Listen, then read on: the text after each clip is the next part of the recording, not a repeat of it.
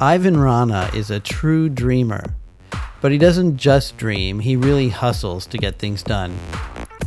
I met him when I was a producer and editor at ZTV, the Indian television network that's on satellite in the US and around the world. I was the first non-Asian hired at the North American headquarters, which happened to be in Arlington, Texas. Ivan was also a producer and editor, but he was actually from India. We worked very closely together. We were essentially like a two-man team for about 2 years. We have both come a long way since then, and as you'll hear, Ivan has had a lot of success with his creative endeavors, but there are still things he wants to do, and he's still out there hustling. I'm Dave Austin, and who are these people? Say something. Do you have can you hear me? Yeah, and I'm rolling. Did you make sure that... Oh, okay. Oh, shit. Oh, fuck. A lot of sci-fi ideas are becoming real now. Yeah, it's like Barbarella's tongue box. Yellow.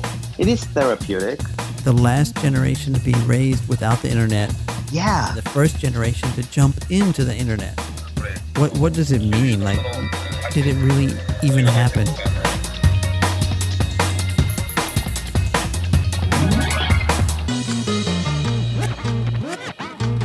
Hello. Hey, David, what's up? Hey, can you hear me? I can hear you, yes. All right. Hi, Ivan. Hey. Good morning to you. Good morning. What's up? What's up with you today? Nothing really exciting. Soccer, as usual. My favorite sport to begin with. I thought you said that was a shocker that you were not doing anything exciting. But no, yes, football. Yes, not doing something exciting is a shocker too by itself, but that shock I've been bearing for a while now, so I'm getting used to it. Let's talk about ZTV a little bit, because that's. Well, let's not talk about it. Yeah, I want to hear. I want to remember it all. Okay, for you, I'll do it. For me, okay. Well, when did Z send you to the U.S.? 89. Oh wait, no, sorry, 98. I always mix the 89 and 98. 98. 98. And before that, you were already working for Z in Delhi? Yes, I was working. I was working with Z in Bombay. Mm-hmm. We used to know it as Bombay then, so I'm going to stick to Bombay. Mm-hmm. I used to work as a production assistant, and then I used to handle some international channels. And I think when they wanted to start an operation back down in the U.S. Mm-hmm. So they sent a few people, and I think I was one among the few. And, so you were in the first wave? Were you in the first wave of people they sent? Yeah, I think they might have selected like 5 or 6 people to go. Mm-hmm. So I was in the first wave, although I might be the second last or the last person in the first wave. So yeah, I went within a few months of them not starting. They didn't start operation. They went there to check it out, mm-hmm. and then they were trying to get all the logistics done, and that's why the business people went first, then the technical people went in, and then I went in with the technical team. Mm-hmm. So yeah, within about a few months we were there, and we spent about a year trying to put it together, and I think then we launched about a year later or something like that. I'm just trying to remember exactly when. Right. So was the first place they sent you Cheyenne, Wyoming? Yes, absolutely. Now, what did you think coming from Bombay to Cheyenne, Wyoming? What did you think? So here's the fun part. So they sent me without too much information. They just said, okay, you got to go there, and we're starting operations, and you have to go to Cheyenne, Wyoming. I had no idea where that was. It didn't matter. So anyway, I landed up in Colorado, Denver, mm-hmm. and I probably landed there around 6 in the evening approximately. Mm-hmm. And there was no way to get from there to Cheyenne. Mm-hmm. I mean, the only way you could do that was like a shuttle bus or whatever, which was the next one was like the next morning at 9:30 or something like that. Mm-hmm. And cell phones were not that big at the time, and I didn't have one anyway since I was just flying in from India. Mm-hmm. So I pretty much hung out at the airport all night until next morning at 9:15 a.m. And then I got into a shuttle, and very interestingly, the guy who was driving me was very interesting. He was chewing tobacco, which I thought was interesting to me because that's what people do in India all the time, and I didn't know that they did it here. And he spat out from the car as he drove along at least 20 times, which again was very interesting. I was like, oh, well, we can do that here too. Great. And you were by yourself? They sent you by yourself? Yes, absolutely by myself. Even in the big van, because I was the only passenger going all the way to Cheyenne. Was that your first trip to the U.S. also? Yes. Wow. Okay. What an introduction. And then you get there and you get to the Satellite Uplink Center, right, in Cheyenne. And then again, are you like there all by yourself, or was there anybody to welcome you? Surprisingly, when I landed, I was there all by myself for the next few days, I think. And then my teammate Supriya, who actually was the one to send me to the US, she came by. And then I think for the next 2 or 3 months then she left again within a week or something like that. And then I was there by myself for another 3 months, and then another team member from Hong Kong came through. And that was Bishwa. That was Bishwa, and then he was there for a little while, and then everybody scooted back to Texas because I think the Indians don't like being in the cold place. Yeah. So they left the young. I was young then. The young agile guy to hang around and shiver down his bones. Yeah. And what did you think being in Cheyenne, stranded there? So some good things and very few bad things. The good thing was I was the only Indian. Which is a good thing because you stand out. Yeah. And but unfortunately, people thought I was an American Indian, not the regular Indian, because I was this tall, lanky guy with a long hair up to my shoulder. Yeah. And so they every time, this is very funny. I don't know if I can say this on radio or wherever you're putting this, but that's fine. So every time I went to a store, people like my long hair or whatever that is, and they said, "Are you Indian?" And I would be like, "Yeah." And then I would then understand what they were trying to say. So I would be like, what kind, right? They would be like, "Yeah, the feather kind." And I would be like, "No, I'm the dot kind."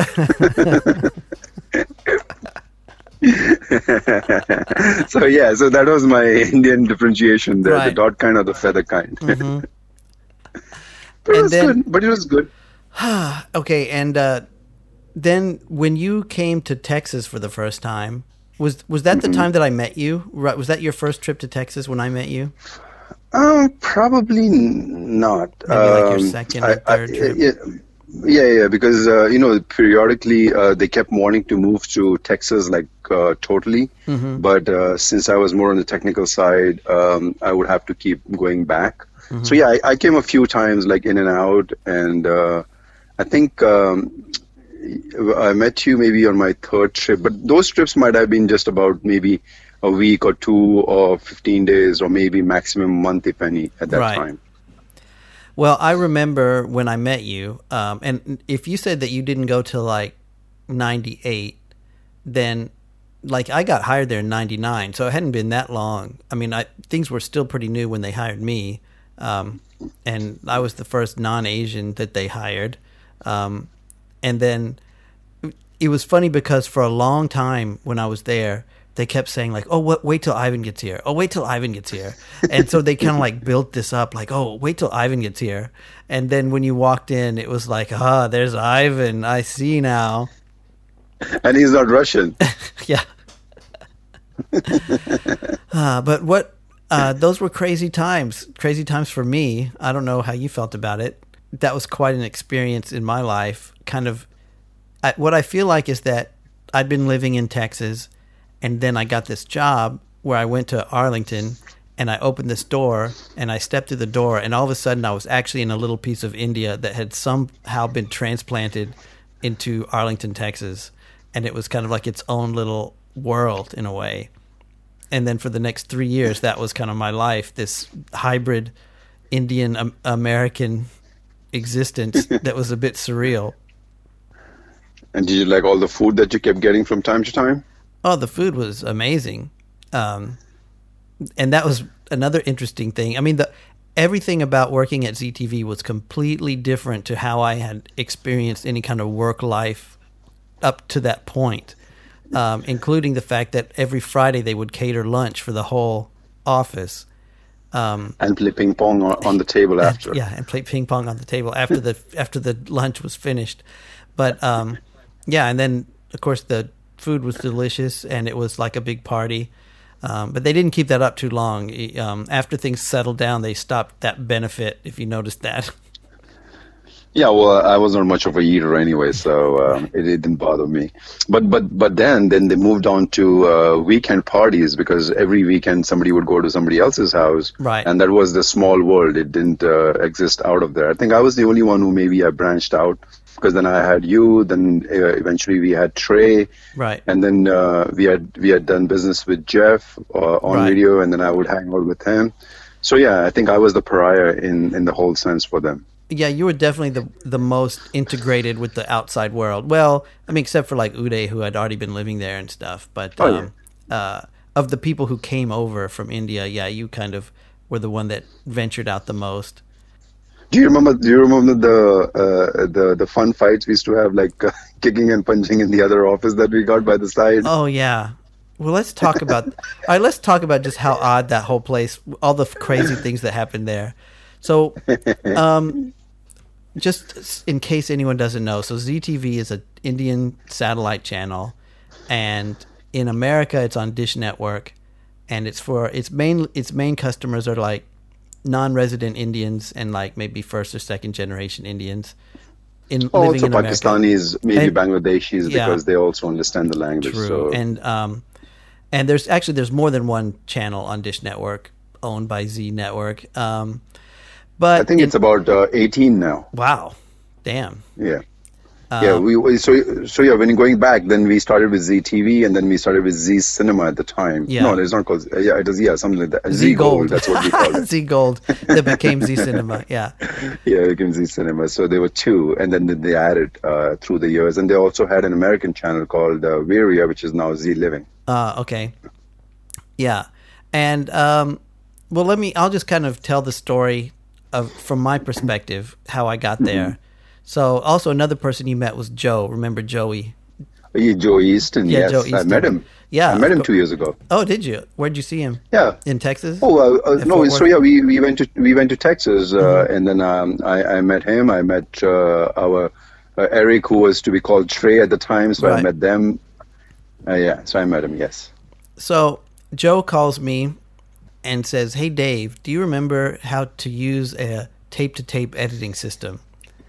And I was like, "Well, I used one in college. I think I know the basics." And he was like, "'Cause I don't know how to use one. I've never used one, but there's these people here in Arlington, and that's all they've got. Maybe you should come talk to them." And so I was like, "Okay." So he like made the connections, and like the next morning, I drove to Arlington and walked in the door like of this 2-story freestanding building, office building, but kind of looks like a big house.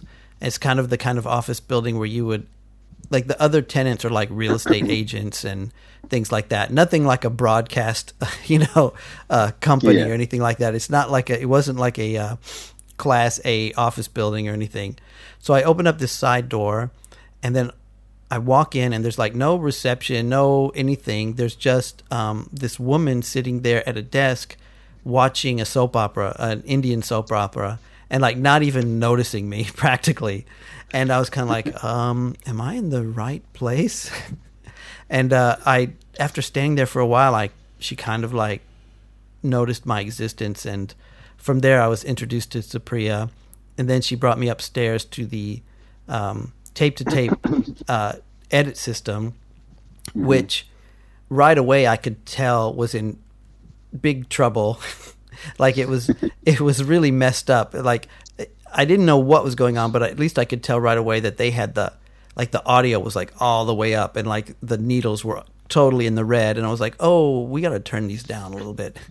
And then Supriya was like, do you know how to use this? And I was like, yeah, I think so. She's like, well, why don't you just cut together something? I need like a short filler from these tapes. And I was like, okay.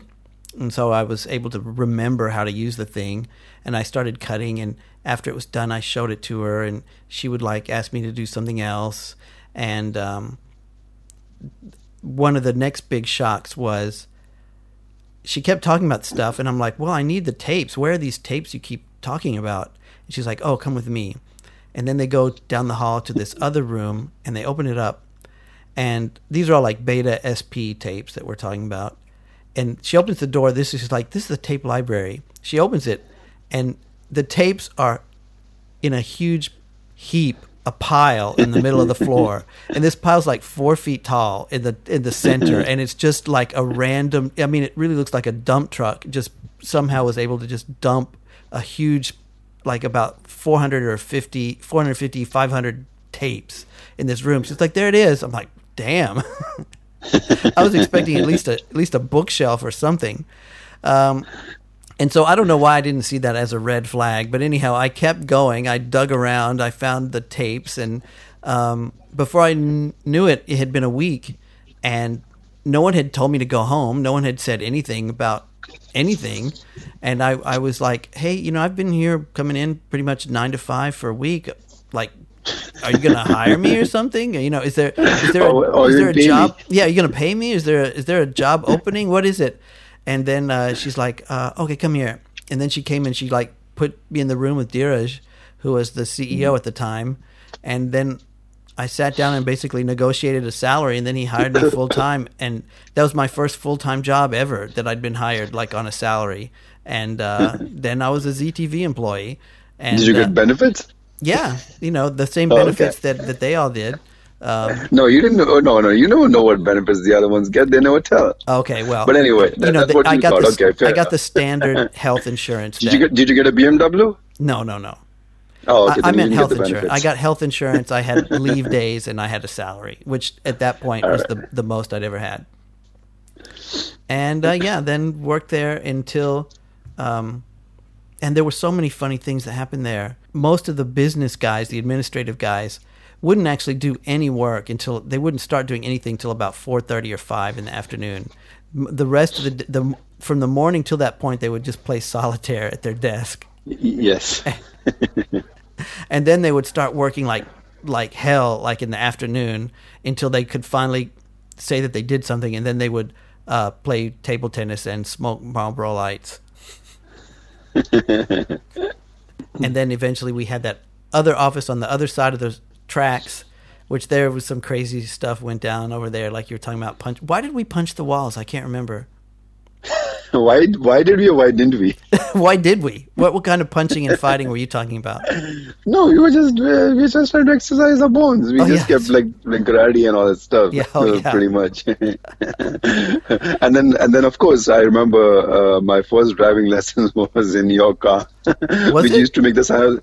Yeah, because I had to get my driver's license. So then I would take your truck and I would drive around in the parking lot over there. Because That's right. You know what? I think I have a little bit of like Hi8 video of you driving my truck. I forgot that was like your driving lesson. And I also remember the first time you went on the highway and you were sitting next to me, and then before I got on, you did the sign of the cross because I was going to go into some truck. But the good thing was you're a good sport. You just sat, through all my crazy driving mistakes. Well, I guess I had my seatbelt on and I blessed myself, so that was enough. Yeah, I remember those. Yeah, that was fun. Thanks for helping me with my driving lessons. I finally got my driver's license. Oh, well, cheers. I'm glad I was able to help something. But no, there were a lot of things we helped each other with. That was pretty good. Like even when Trey came in, it got a little exciting because then we had 3 people other than us just watching each other. Yes, yeah. It was kind of fun there for a while. Kept adding people. There was a lot of stuff going on. Remember we had to fight for water? That was my next. I was going to actually remember. Do you remember that we were at that office and there was no running water and there was no water cooler and we had to keep calling Colonel Bindra? And what do you remember about that? Oh, well, we used to go across the track to go drink water because there was a track between this office and that office. Mm-hmm. So we would go walk across, drink water, say hi to everyone and come back. And then, of course, the bathroom was shabby because every time you flush, it would come up. So then we would go to the bathroom on the other side. Right. And I do remember, I remember one time just calling because we had been working long hours trying to fix some problem or something. And we'd been asking for water forever. And I remember we were so tired and just so exhausted. And I remember calling and just being like, please, can we please just get some water? We're thirsty. I think there was a time or two Bindra came with a bottle filled with water. I think, yeah. Right. And do you remember also they wouldn't give us any furniture for a long time. Yes. And so we taped together all the FedEx boxes to make a desk. I think the best was once we got the second office, and then we had to transfer all the tapes from the old office. So we put them in the back of your truck, and I think we lost a few on the way. We did. I distinctly remember them falling off in the middle of the street as we drove, and it was just like, eh. Yeah, I know. So yeah, it is hilarious. I mean, we did what we could within the no budget that we had. Mm-hmm. I mean, better than film school, no budget. Yeah, no budget. No, but either way, it is. They're all good experiences, because exactly. that what takes you to the next level. Mm-hmm. When you face these kind of challenges, it just shows you what you do next or how you avoid something like that. So it's good. I mean, it is a school of learning, even till today. There are a lot more benefits now. There is a lot better stuff going on now. There are more people, technically speaking, but. Other than that, yeah, I mean, it's not bad. Overall, it's good. It just gets you to the next level. No, it was great. It was fun. It was just like I said, it was completely unique, and it was a bit of a mind fuck. But I liked it. Spicy. Yeah, I liked spicy, it. It was very spicy. So, and speaking of hardships, well, that was a cheesy transition, but tell me about your growing up. You've told me before, but I want other people to hear it. Oh no, I mean like my life. Yeah, it's pretty interesting. I mean, growing up in Bombay, my dad died when I was 7. Then I was transferred to a boarding school, which is good. So all my education comes from there. Mm-hmm. And then I try to get into. I mean, everybody says. The good stuff. So I moved around a bit, pretty much, and then it was good. I mean, then ZTV came along. I mean, there were other jobs that I went through. I worked with the Korea industry, TNT Express, mm-hmm. and all that stuff. Moved to Dubai for a while. So, I mean, traveled a bit, and then came back to Bombay, and then I was doing some modeling gig, and then ZTV came along, which was interesting because even ZTV, how it happened was I'd gone for an audition as a VJ, mm-hmm. since they were launching a music channel. And I did the audition. I made it through the top 3. But as ZTV as it is, they were taking a lot of time. So after my final audition, I walked to the desk and asked the person there, I figured, if I get into the company, then the chances of you getting the gig was higher because you're right there. Mm-hmm. So I just walked to the receptionist and said, hey, is there any vacancy here? And I think she was impressed, so she put me on to Supriya at the time, who was handling international. And they hired me on the spot. Wow. So, yeah, and then I used to get very little money, but no big deal. It actually got me in. Mm-hmm. That music channel didn't launch for another couple of years, but by then, I was already with Z. They moved a couple of offices, and mm-hmm. then the US gig came along, mm-hmm. which was interesting by itself because when they put my name up for it, my general manager did not want me to leave. She said, no, if Ivan leaves, he's not going to come back. Or at least they won't send him back. That's what she said. So I had to basically threaten her, saying that if I don't go, then I quit. Yeah. So they said, okay, you can go for 3 months and then come back within 3 months. So I said, fine. So when they sent me to the US, 3 months became 6, 6 became 1 year. And then they finally didn't send me back. Right.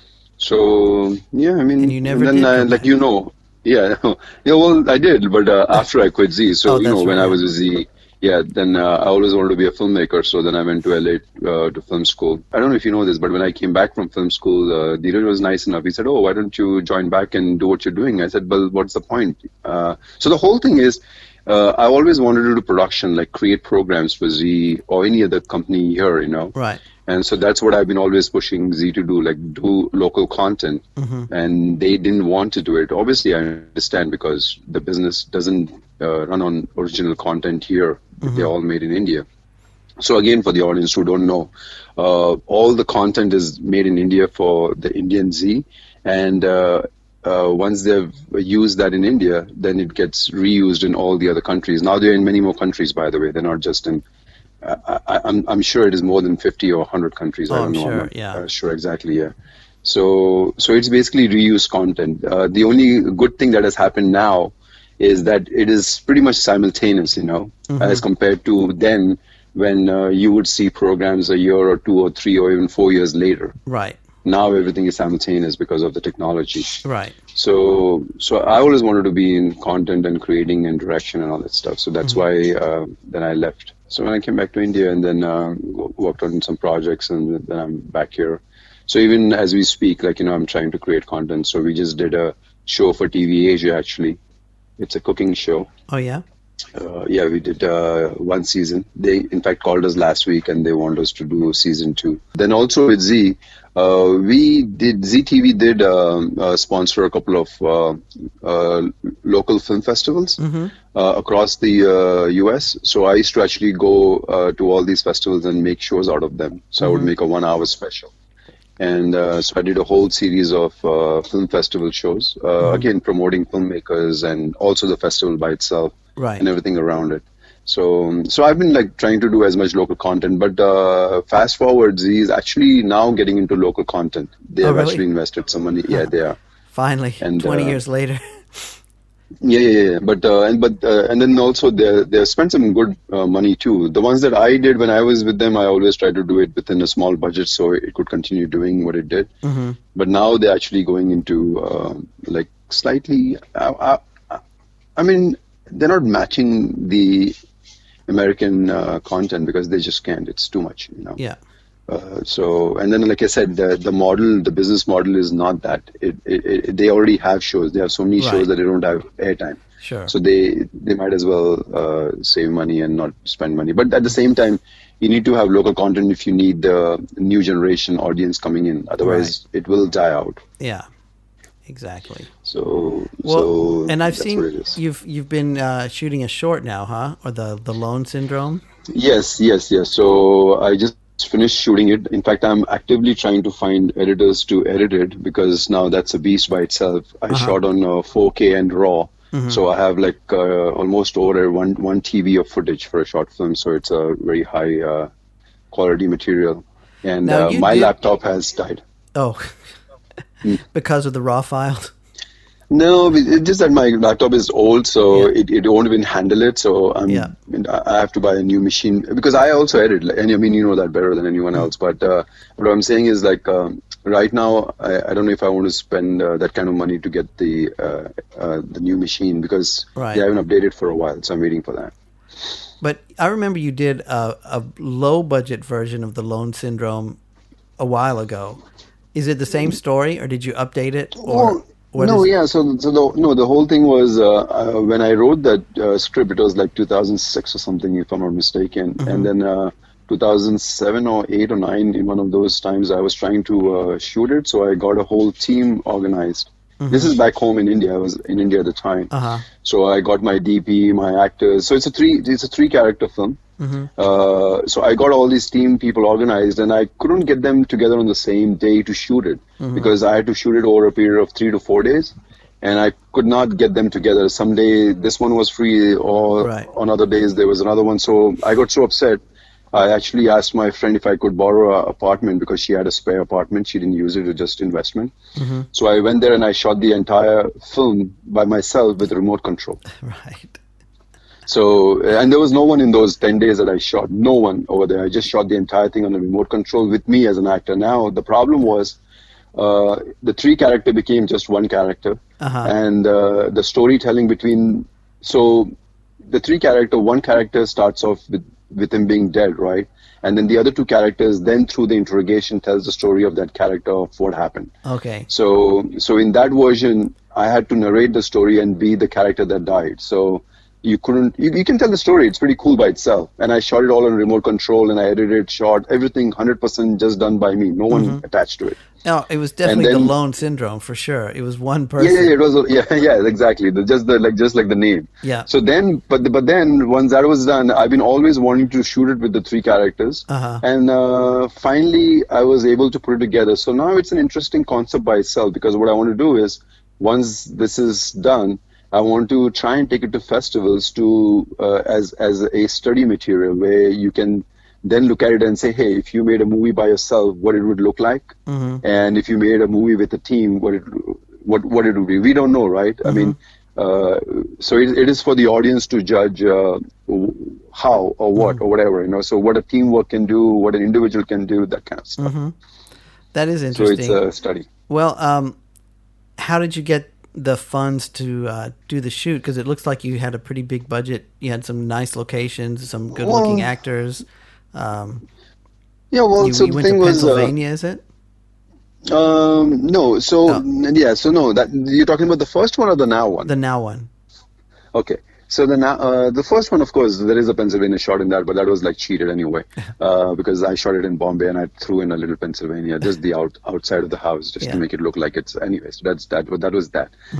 This one, I got 2 producers on board. One is actually an XZ employee, and one is his a friend that he knows. So we talked about the project, and they thought it was very interesting, so they came through. So my budget was almost $14,500. Oh, but nice. So, and then a part of it is also me doing what I did. So so we got good actors in this one. We went upstate and we shot for 3 days there. In a house that, again, long story, but someone came through and let me shoot in his apartment. And that came out good. We shot some scenes in New York City on the street, some in apartments in New York. So I mean, I tried. You know, I mean, I still do wish that I had like a grip guy. You know, somebody who would do the lighting and all that stuff, which I did myself. So I had a good DP. We shot on a Sony FS5 cinema camera. Like I said, I shot all of it on 4K. So I mean, I just wish that I had. Like grip wise, like light, like someone with the whole light set and all that stuff. I have my own little gadgets, so I used what I could within that. You know, I actually bought a mini jib. Then I bought a slider to give those feel and whatever I needed technical wise. So I tried to put it together. I still do wish that I could have done it better, but you know, you got to do what you can do with whatever little you have. And also the time frame, I was stuck by time frame because my actor was going to go off, and then I had to wait about a month and a half because my DP got a project for 2 months across the US. So, and right now it is stuck. Yeah. I mean, I'm hoping. So even in the movie itself, I just shot it like a filmmaker would shoot. I didn't limit it to how many minutes the movie is going to be. My intention is under 20 minutes, but we'll see. And also, like I said, it has a scope to be a longer film if you need it to be, because then you can edge out each character and give it a characteristic and then get into the movie. So let's see. I mean, we can still do it. It'll be fun. I mean, you shouldn't, like, you know, a lot of people say, okay, you're done, go to the next project. And I have tons of them written, by the way. But sometimes it's just an interesting aspect of what you can do to one thing and how much you can stretch it positively. Not in a bad way where it is like, you know, you lose interest or hope. So let's see. We'll see. Well, I'll be interested in seeing what you come up with. The first one that you did all by yourself. I mean, you showed it to me, and it was years ago when I watched it. My memory of it is because it's called The Lone Syndrome, and because it's only you in this house. And I thought the story was about a man just going insane, like in a room, like in a house by himself, pretty much losing his mind little by little. That, or at least that's what I took away from it. Yeah, that's what it is. I mean, basically, the story. So just a gist of the movie. It's a writer who, he's a writer, so he has to write books, but he's not really following up on it. So his publisher says, if you don't finish this book in about a month or two, then we are done. We're going to get you out of our list, and we can't work together anymore. So he decides that he's going to go out of the city and live in this isolated place for about 2 months and try and finish his book. So once he gets there, he goes insane, like you said. Every day builds up, and he feels like there is someone or something in the house, and it overtakes him. That's why when you see the movie, he starts off with being dead. Now, once he's dead, you want to figure out what the hell happened to him. So the detective who's working on the case picks up the cell phone, and then he sees that he's made these few calls. So he calls in one of the calls that he has made, and that's a woman. So the movie starts off with these two with the detective interrogating the girl, and through their interrogation, you go into the flashes of what transpired. Mm-hmm. So again, to end it, it's not like suspenseful or whatever. So I can tell you the story. You don't have to spoil it if you don't want to. No, it's not a spoiler. There's nothing. Because you see the movie, he starts off dead, so you're like, okay, he's already dead. So there is nothing like that, and there's no suspense technically. So given that, it's good, because if you believe in ghost or the supernatural, you might think that's what it is. If you don't believe in it, then you might think it's suicidal. So it's like a give and take, and like suicide is a very close subject for me. Considering my brother did commit suicide, so it is close to it. And then also, people who are lonely, that's how they feel. So there is a lot of innuendos in this story if you really go deep into it. So it might not look like something substantial, but it just might be actually. Because I don't know if I keep telling you this all the time. I want to make movies that's commercial, that's fun, and all that stuff, and I'm not getting into subject wise and sorrow and all that kind of stuff. But then in a way it has its own subject to indulge into. So we'll see. I'm trying to make it as commercial, but with a point in there, but not really. It's subtly there. I'd forgotten that you said that your brother committed suicide. I think he probably had told me about that a long time ago. Was he your older brother? Yeah, just a couple of years. And I think he died in his early 20s or something, so that was way back. How old were you when it happened?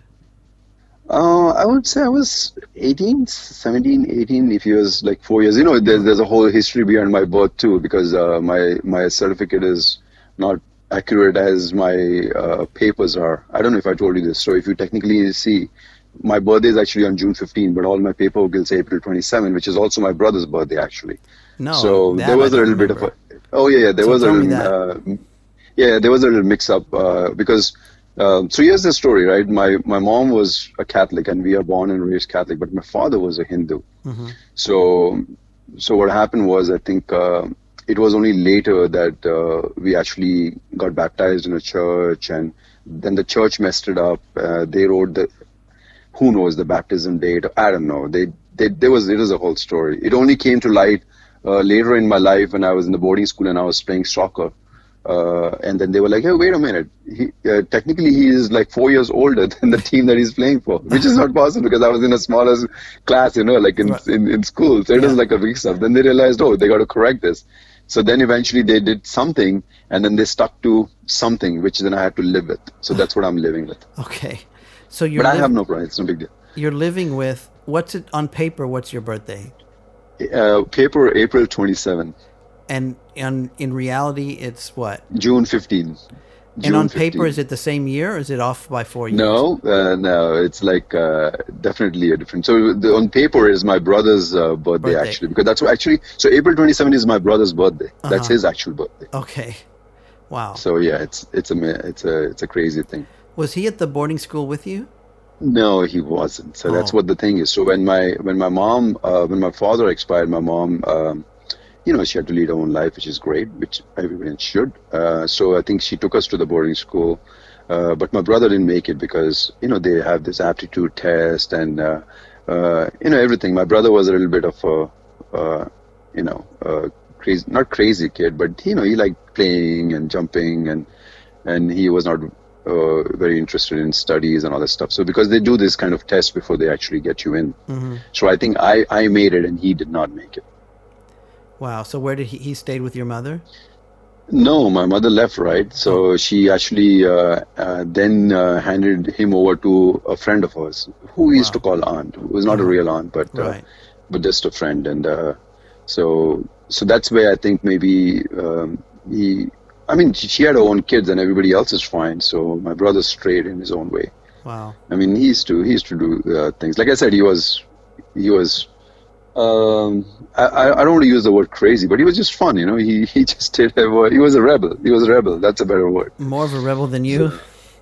Oh obviously. Yeah, I mean, so I'm a rebel, but in a positive way. I know where the law comes in. I know where religion comes in. I know where moral comes in. I think he didn't stop at any of these. He was beyond those, so that got him into trouble. End of the day. Oh, I'm sorry to hear that. Oh, well, it's been a while. We all grew out of it. Exactly. So. Well, hey, speaking of wanting to make commercial productions and everything, and always trying, out there hustling, tell me about when you were after Z and after film school, when you went to India and you were trying to make some Bollywood films and some of the fights you had and some of the relationships you had. Give me remind me of those. So after I left and went back to India after film school in LA, then I was like, okay, let me go to India because that's like a big ground, and I know so many people, or at least I got connections.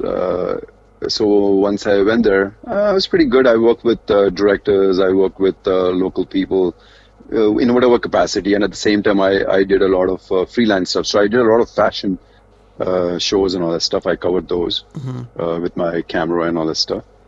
That was just your daily money. And then at the same time, I was also writing so as a filmmaker, this is also for filmmakers who try to make it, So as a filmmaker, you go to film school and you train into whatever aspect you want. And I trained as a director. So once I was a director, I was like, oh, okay, I'm a director. Give me movies. I guess nobody gave me a movie. Right. Because everybody else is a director. So then I hung around for a bit.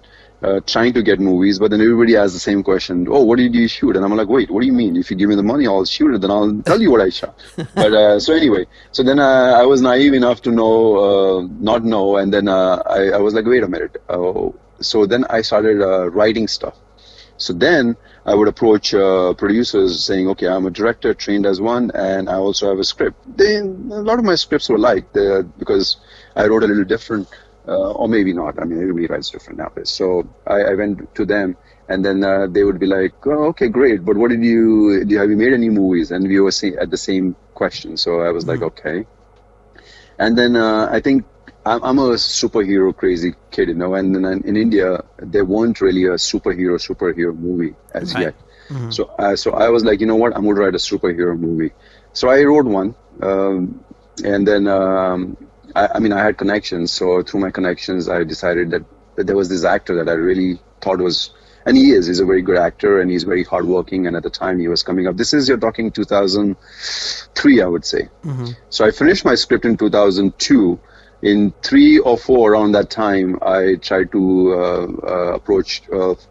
So in India, how it works also is if you get a good actor, then once you sign them on, then you can get money. That's not a problem. Right. There are people with bags of money. Right. All you need, unless you're a big director, which directors don't get that kind of support in India anyway. It's more like the actors. So once you get a good actor on your on your list, then you can get those producers. No problems. Mm-hmm. So that is why I approached this actor who was doing very good. He was very good and hardworking. Can you say his name? So I went Hrithik Roshan. Okay, that's what I good thought. Guy, very good. Yeah, Hrithik Roshan.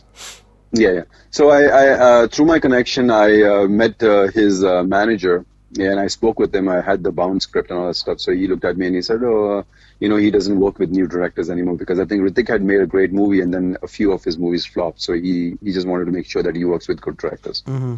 Although some of the movies that flopped were big directors, by the way. Yeah. Anyway, so he said, you know what, and his dad, who used to be an actor, was also a director, and some of the big movies that Hrithik made was his father's movies. Mm-hmm. So, and he had just come out from a success of sci-fi movie, which was pretty successful in India. And it was just after that I kind of got in touch. So his manager said, let's talk to his dad because he handles most of his business. Mm-hmm. So I was like, fair enough. So I sat with his dad. Gave him the script, and then I sat and I gave him the gist of it. And of course, point blank, he told me this is too Hollywood, too expensive a movie to make, and I don't think it's possible. So I said, why not? And then he said, why don't you change it and put some songs and dances, and then also give him a little bit of a backdrop how he came into being a superhero and all. I said my movies went straight to being a superhero because there was a plan that I had, by the way, why I did that. So I looked at him and I said, no, I'm not going to get into that kind of an aspect. I'm trying to make a different movie. Saying it's too Hollywood. It won't work in India. So I said, it's okay. I mean, if you don't want to, but I will try and find someone else to make it. And I left. And then I worked on this movie, which was being shot in US and Florida. So I was on that team as an assistant director. And whilst we were shooting here, these guys actually went and shot the movie. So basically, I gave him a bound script and I gave him like a whole plan of how it needs to be done, like wire technology, fight sequences, I have sketches and all that stuff, all designed. You left that with him? Well, it's okay. It's not a big deal. I mean, you can't do much. Right. No, I just want to get a clear idea of how this knowledge transfer happened, because I can, because in your meeting. Oh yeah. I mean, I no, even before I met the dad director, right? I had left the script with the manager. Yeah. Okay. So he sent that they script had it in their I mean, you there is no way. I mean, you can't. It's not going to work that way. Right. Because so here's two things. I could go to the guy and say, hey, listen, sign all this NDA, and I'm going to record this so that you don't steal. Then they're going to kick you out of the office anyway. Right. Yeah. I understand. Because yeah. And like I said, I mean, it was very open, and I didn't think. I mean, did I think they would do that? Probably. I mean, like these things happen all the time. How in India, but you just hope. The movie that they ended up making? How similar was it to your script? So that's the other thing. So before even the movie released, actually the friend of mine who is very connected in the Indian movie industry, who connected me through all this, he felt very upset about the fact that this thing happened. I didn't even know really, because I was in the US. So he called the media and told them, like, at least one media he told, because he knew them. So he said, this is what happened. So that media guy called me, and I was a little surprised because I was actually in my sleep when this phone came in. The phone came at 9 in the morning. I sleep till 12. so and then he asked me this question, and I answered, and then I think it was in the papers next day, to my surprise and to everyone's surprise. Not that any bad thing or whatever, but it's just that it was out there. So you asked me a question before this. What did you say? I said, how close was the movie that they made to the script? Close to the script. Okay, yeah. So the thing is, this is what they did. So I gave him the script. They changed 80% of it. Oh, okay. Yeah. So that was the other thing, because my lawyer, when I got the lawyer, he said, listen, if the script resembles yours, then we can still sue him. Although he also asked me, what do I want to do? I said, I don't want any money. I'm going to stop the movie. If I can, I will stop the movie. Don't release. And that was me. Then that's what I am. I wouldn't release the movie ever. So, but then the lawyer also was not happy about it. He said, "No, what's the point then?" Because he then you don't make any money, and the lawyer doesn't make any money. So and then I was ready to pay him his fees, but I think he wanted a cut of because that's a bigger pie. Right. I could pay him maybe 50 or 60,000 rupees or whatever, but if we won the case, he would have got like maybe 2 or 3 crores, which is a lot more money than 50, 60,000. So anyway, bottom line is, yes, they did change, but like I said. So not that grapes are sour. In a way, I'm happy that they did that because it was really not a great. I mean, the movie really did well. This is the movie they filmed partly in Singapore, right? Yes. And the name of it is Krish. Krish, that's right. I saw it on the plane one time on Singapore Airlines. Yeah. But I was aware of it. But so I think what you're saying is that they poo-pooed the idea, saying, no, India's not ready for a superhero movie. It's too Hollywood. Yes. Scooted you out the door.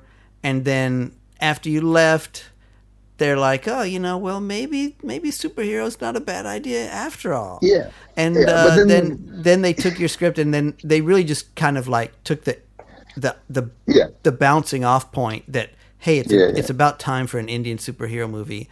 And then they changed it enough where it's not really your script, but probably if you had not walked in their door, Krish would not have been made.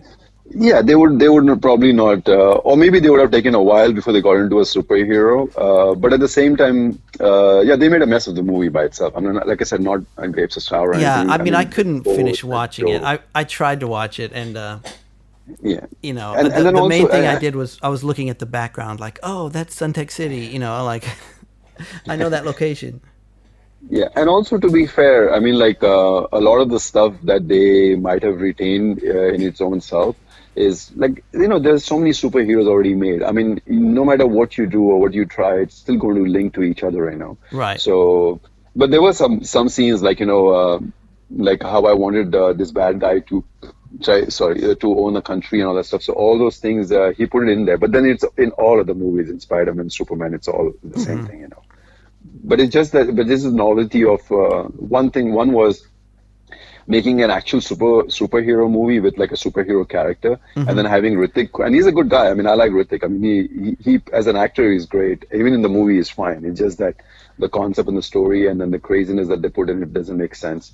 And so anyway, then they made a few parts after that, and they're still haywire. And now they're copying it a lot from the other movies that there is. So it's like pretty ridiculous. Yeah. And, well, now I still want to make one though. I mean, a superhero movie. Yes. Yeah. Well, you should. Yes, I mean, and it'll definitely be still great because what I did was after that I reworked the movie a little bit and I added some more characters and like my bad guys are like absolutely out of this world. And the fright is this though. If you don't make it now, somebody else is going to make it. And thinking is so vast that somebody else can think something. So like some of my characters in the movie, it's unbelievable. Like up till now, I haven't seen it yet. So if nobody does it, and if I get to make a movie, then you'll see all these characters, and they're big, and then it'll be good. And also, the reason I did not, when I wrote that script, the reason I did not have, how superheroes, you're born and you have powers and you grow up like Superman. I didn't want to do that because my idea was to make this first movie, and I knew, even if let's say I made the movie with Hrithik and with the father and all that stuff, I knew that they would still jib me with the money aspect. If they made $10, they would give me like 25 cents. I knew that. And it was just fine. I don't have a problem with that because the money was not my criteria at the time. My idea was to make a movie and be different and be outspoken in terms of superheroes or whatever. So that was my intention. So the reason I didn't do that is because then I was going to make a prequel, and that would be my baby. Like I would own it. That would be the origin story and all the all the good stuff. Yes, yeah. But more than anything, I would own it because then what happens is once you made a one movie, then people are like, okay, let's go to Ivan. So then I would make those deals, and I could sign however I want to, where we could do a 50-50 or whatever. So I could have a deal rather than just getting 25 cents. Hrithik Roshan's again, not to be greedy. With that money that I got, I would make another movie. So that's the whole idea, Of course, I know where you're coming from. You're a true artist, like myself, an unpaid, struggling artist. But I was going to say, Hrithik Roshan, his wax figures at the Madame Tussauds Wax Museum here in Singapore. So I was taking a picture of him not too long ago. Oh, cool. No, he's a good guy. I still like him. I mean, he did threaten me at the point. It was all over the newspapers. He threatened you? Yeah. So if one of the newspapers that came out after that, Hrithik, they had a picture of him without his shirt. Of course, he's well built and all. And underneath he's like, he wrote a line. He says, "If I meet Ivan, I will slap him." Really? Yes. Oh man. He's saying Ivan is just a thief who's trying to get unnecessary attention, and then he made up this story. So what is also very funny is like his father Rakesh. He actually made a statement that I don't know who Ivan is. I've never met him, which is so weird because unfortunately, so one of the things that happens, and that time there were cell phones around, I have tons of text messages from his dad. Like he texted me, okay, let's meet tomorrow. Yeah. And there are a couple of messages, before I actually met him, and then after I met him also. So I had those, and I actually went to like Vodafone is like the carrier of the network in India. Yeah, so I went to them to get the transcript, but then those people first they agreed to give it to me, and then they decided that they won't give it to me, and they said we don't have it. The behind the scenes is such a Bollywood story in and of itself. Yeah. It's great. And what? So what was very funny is actually Rakesh could have said, I never met Ivan or whatever. It is bad for him because if I had that, then it would just backfire on him. So that was enough for me to like prove that this is what he did.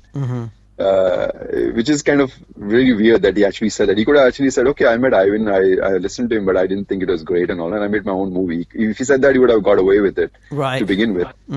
Because I had those messages on my phone, and unfortunately Vodafone erased it. But but you know what, they have connections, so they could do that. Oh man, so dramatic. Yeah.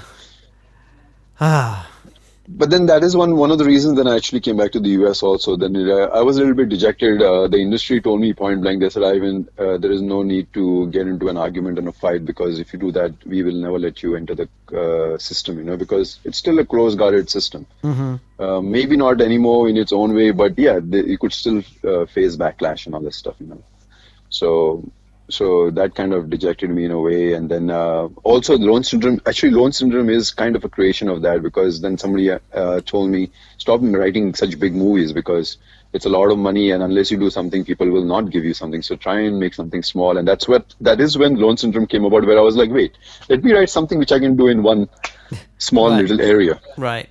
And I can try and tell my story the way I want to. Well, good luck. I certainly hope you get to helm a big budget film someday. Or even small budget, I don't have a problem. So my next project is that I'm trying to do a thriller movie again. Yeah. It's about 5 friends, four guys, 1 girl, who go on a road trip. And then there's murders happening on the trail. And then how it gets solved. So that's my next. And I like road movies, like constantly moving. Right. So that's my next project that I'm going to work on. Once this one is out of the can, or even whilst it's being edited, I'm going to try and at least do a trailer of the next one. This is like not related to anything, but it just popped into my head, and I have to mention it because I don't know if did you see this in the newspaper? I saw it about 6 months ago or something. Remember Delarmendi, right? Mm-hmm. Did you see he got arrested for like human trafficking or like immigration fraud? Did you see that? That was a while ago, no? Was it? I can't remember. I saw it. I didn't become aware of it till maybe about 6 months or 9 months ago. No. But he's had this issue for a while. Okay, but I don't know if they reopened I saw it. The charges like go back to the time when we were in Z, and like he was coming through America. Apparently, like he would have all these dancers on his tour. And then, like, the dancers would never go back. He was just smuggling people in as dancers, and then they would stay in America forever. I went for 4 or 5 of his shows. Remember? Yeah. So I went to New York. Charlotte. What were you I went doing to with him Louisiana on those shows? Were you filming them or just hanging out? No. So since ZTV was the sponsor, I was just making sure that they are promoting our network. They're announcing our names. They're selling. They're giving the flyers. Doing the sponsorship. So the promoters, and all that, we wanted to make sure that the promoters are promoting Z on all those platforms that they promised us. So I was going on tour just to reconfirm those. And so, did you see anything dodgy going on? No, not necessarily. So I think so. Still, look. A lot of these shows happen, and they happen even now as you speak. There's one right now with Salman Khan going on, right? Mm-hmm. So how it works is these promoters, they have to bring these dancers and performers and all this stuff. Now there are 2 ways. So usually what happens is they bring them in good faith, where they bring 20 people, and then they make sure 20 people return back, right? Mm-hmm. So what they will do is even when I came with a whole team of people when we shot the movie in Florida and New York, we came with about 40 people. Mm-hmm. So everybody makes sure that they have to go back. Now, who comes into issues is the filmmaker if they don't do that. So every time you bring 20 people, you make sure 20 people leave back. So the next time you apply for a visa, you get a clear-cut entry. Mm-hmm. If you don't, then they will blacklist you. That's what happens. Mm-hmm. So I'm sure that Delarmendi must have said, I will turn my back on that one, Mm-hmm. So he must have charged money. So a lot of people sometimes do that any which way, whether or not, if somebody's involved. But I think Delarmendi, he might have actually taken money from them. Oh, yeah. So that becomes illegal. So what Delarmendi could have, if he had not taken money from them, then what happens is he can say, hey, I brought them in good faith and they ran away. I can't chase them. Right. The only thing that he can do is the local promoters who are responsible now, they get blacklisted. So they have to go find these people and then hand them over. Mm-hmm. Because every time the country can't keep chasing millions of people like that, Right. So I think he actually did take money from them. So I think that's why he's in trouble, because those people must have said, oh yeah, we paid him money. That's crazy. So yeah, I think I've read this many a times, and I think he might have actually done it. So yeah, that's such another amazing wrinkle to the fact, because like the tours are interesting enough, and that I'm sure that they were bringing in some pretty good dollars from the ticket sales and everything, and but to think that he's also got this side business of getting people to the U.S. just kind of cracks me up. But here's the trick, right? So what happens is Dalai Mehndi and his team that comes from India is totally unknown. So somebody has to do it locally, right? Like a local promoter, that's what it's called. So the local promoter decides he's going to get Dalai Mehndi to sing, and then he pays him X amount of money. And that's it. See, the local promoter might be clean for all you know. He may not even do that stuff because his visa and everything is in jeopardy in this country by itself. So what happens is he's clean. So he calls, let's say Ivan. Ivan is from India. He's a big singer.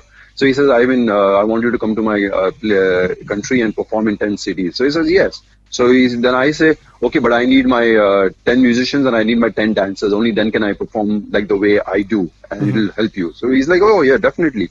So then the local promoter has to then give a paperwork which gets all these 21 people, that is 10 musicians, 10 dancers, and me, Ivan's 21 people, right? So now he tells him, boss, when you're done, please make sure all your people goes back. And he says, yes. Now, what he does in India, he collects his 10 dancers and he says, listen, if you give me $50,000, when you go there, you can go wherever you want. I'm not going to chase you. So that is the bad thing that Dalai Mehndi did. The local guy might not have been involved. So what he does is Dalai Mehndi has now taken his fees for performing in the US, and plus he's taken money from these 10 people that he's going to now embed in this country. So he's done that cheesy thing. So yes, the local promoter is probably in trouble also, because the next time he goes, he can't give a letter to the INS saying, I want these people. Because they will tell him, boss, first bring me those 10 people that disappeared. And Dalai Mehndi, so then obviously he might have also filed like this guy has done it. So I'm sure Dalai Mehndi, next time he enters the country, they will strip him upside down and probably kick him and send him back. Yeah. Has he been there? Has he performed lately? No, I don't think so. So he might have already been banned, or at least he'll be afraid, because I don't think he should be taking a chance doing that. Or maybe the government can say, hey, listen, I have nothing to do with that singer. It's not my problem. What he does, because I have no jurisdiction in his country, and I can't prove that he bought them, because Dalai can say, I never got these people. I mean, I never told them to run. I didn't take money from them. So unless the Indian government then says yes, he's like you said, now if he's in the papers and he's convicted by the Indian government for that fraud, then they will have to send that record to the American government. Right. Then the American government will then enter into the system saying this guy does this, so please let him not enter the country. So you know what I'm saying, right? Yeah. So all this has to happen. Amazing. So yeah, or maybe the local promoter is involved and he says, Dalai Mehndi, okay, you get 10 people, you take 50,000, but give me 25,000 per person. It's all who knows, you know. So I know. So yes, but it is been there, and since we've been hearing this for so long, it might be true. But unless someone is convicted in the court of law, they're not guilty. So who knows? That's right. So innocent until proven guilty. Yes, I concur. but I know a lot of people have done that also in the past, not just Dalai Mehndi. Even like general people, like nice people who have said they will go back. Actually, a friend of mine did that. Oh yeah. He came flying as a courier, and then he never left back. And then and it's a big company. It's actually a courier company that does business across the world. And he got blacklisted. So that owner of the company in India then called my friend and said, "Hey, come on, please come back because of you, I'm having problems." So then this guy actually went back to India. Oh yeah. Oh, interesting. So unless they leave back, they don't get that clarity. Right. So my friend actually he went back to India. Then that guy got his clearance back, and then my friend then came later, and then he got reinstated. Surprising they didn't blacklist him. Yeah. Lucky. Yeah, that was many years ago, like 20 years ago. So. Well, I know a lot about deportation myself, but you're a victim of deportation. Save that for another episode. You're a self-deportee. Yeah, exactly. Well, thanks, Ivan. I'll say goodbye again.